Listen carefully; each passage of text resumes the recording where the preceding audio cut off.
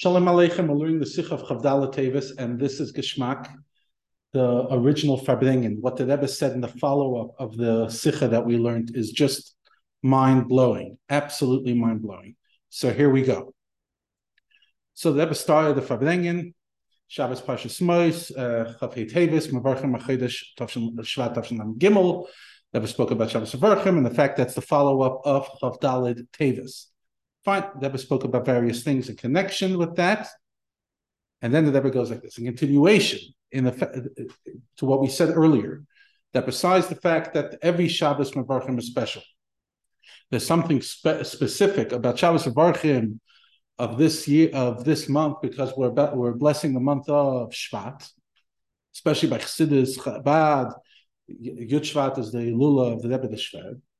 And this is highlighted, especially Shabbos Mevarchim HaChodesh, because the whole idea of having a Farbrengen in Shabbos Mevarchim was established by the Balei Lula Asir B'Shvat. In those years, the Rebbe was mainly only Farbrengen on Yud Shvat, unless it was a Yom Pagra. The only Shabbos Farbrengens were on the Shabbos Mevarchim. On the regular Shabbos, there wasn't necessarily a Farbrengen. And there's another idea in the fact that Erev Shabbos was Chavdala Tevis. Then the Rebbe continued speaking about what we learned from the Sikha, in Yonei Torah that were written by the Rebbes close to the time of their Istalkus, by the Alter Rebbe, Igeres HaKodesh Siman Chav, and the Shima Nefesh HaShveila, and the Frierdiker Rebbe, the Maimer Basilagan. Continues the Rebbe after them.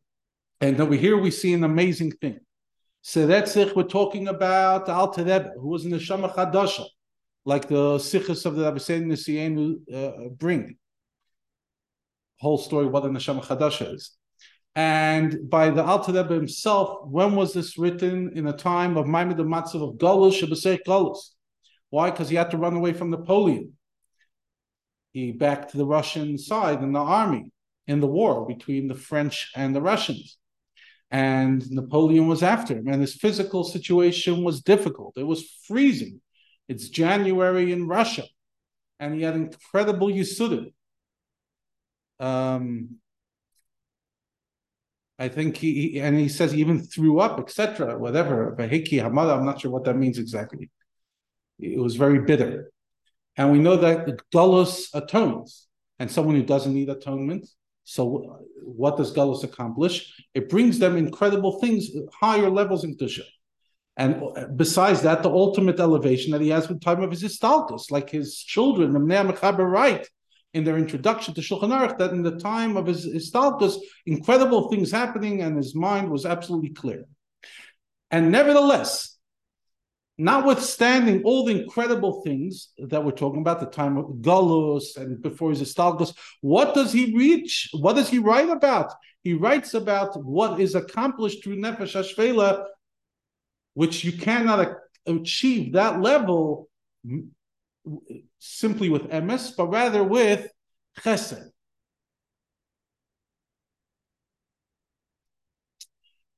And through that, dafke, you accomplish the ultimate kavanah of Lasda Yisparach Devet Tachtonim, and turning this place not only to Dida, but into a gan, a place of pleasure. Now, because we were told this, we have to learn Neidah and our Avodas Hashem. When you meet a Yid who's in a situation of a Nefesh HaShveila, do not think, you shouldn't think that because you have no relationship with them, the guy's on a totally different level, I have nothing to do with them, so therefore I'll avoid them. No. Midas Chesed demands that you have to connect and engage and deal with the person. And through that you'll have an influence. Then you'll understand after that the main person you have to fix is not them, it's you. In the beginning, Milachatchila, he didn't think he has to deal with himself. He thought he's in a good situation. Right? Love covers all sins. In other words, you convince yourself you're fantastic. So therefore, says the Rebbe, what do you have to do? In order to discover your own faults, go work with somebody else.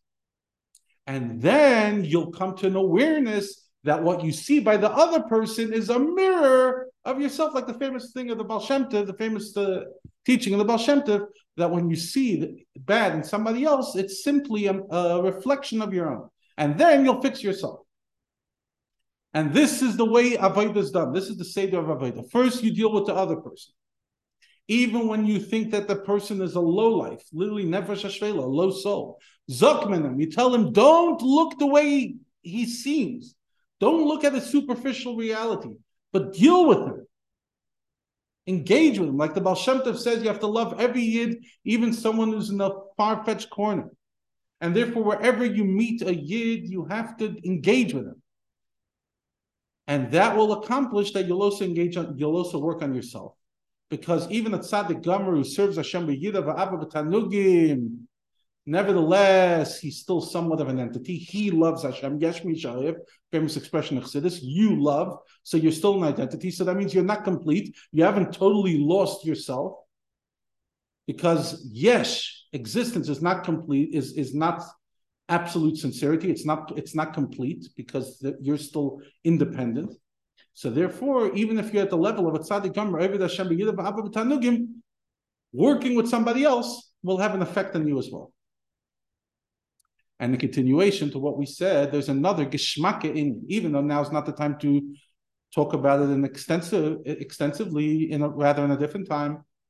What's the point I want to highlight regarding the two Sfarim of the Alter Rebbe that were printed in his lifetime? As we know, most of the Sfarim of the Alter Rebbe were printed only after his estalkus.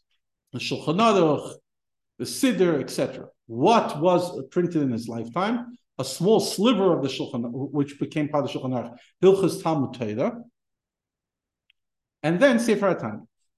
Now, both the Sfarim start with the same thing. Hilchos Talmud Torah starts and says, even though the katan, a child under bar bas mitzvah, is patur from all mitzvahs, and the father is not obligated to be mechanechem but mitzvahs not Torah, only medivrei seifim. And then the Alter Rebbe continues what exactly the obligations are. What does Tanya talk about? Also about young children. Mashbi moisei tzaddik. They make us swear that we'll be a tzaddik. When does that happen? When we're still in our mother's womb, or as we're being born. Now, l'chayda, surprising.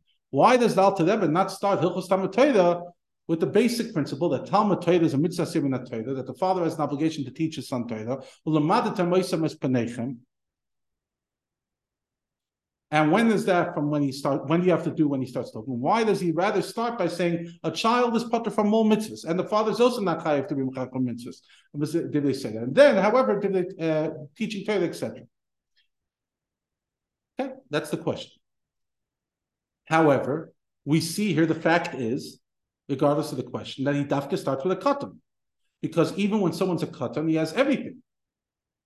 Everything's within them. How much more so in Sefer Tanya than Hilchos Talmud Torah is at least talking about a child that is starting to speak at 2 years old. Tanya is talking about somebody the moment they're born or even before they're born. So what's the point that both Sfarim that Alter Rebbe wrote in his lifetime talk about such an age and stage? Because the inyan is that immediately when a child's born, we give him the whole Torah, including Pnimis HaTorah. Even though he's not shaykh to understand, the neshama understands. And not the way the neshama is above, but rather the neshama the way it's beguf. And therefore, mashpiyah moisei, or masbiyah moisei, they fill him up and they make him swear. When does it happen? At the end of the pregnancy. Not at the beginning when he's mostly in Shamayim. And everything's behelim. But rather, mamish close to his death. Now, close to his birth. Now, even though during pregnancy we teach him the whole Torah, that is only to the neshama. And then the neshama doesn't have a shaykhis to the guf. Because the guf has no shaykhis to any of this. However, mashbiyim moisei is at the end of pregnancy. Already then the neshama is already having an impact on the guf. And immediately after that, therefore, birth can happen, and then the bismillah, etc. So this is what the Alter Rebbe is highlighting. Immediately when the child's born, the moment he is literally being introduced to not ma'ar, he's being introduced to this reality, we already give him everything he needs, and in a pneumistic way. So what's the lesson? When you go out to the world and you meet a yid that doesn't know anything, you have to know that notwithstanding that person's situation,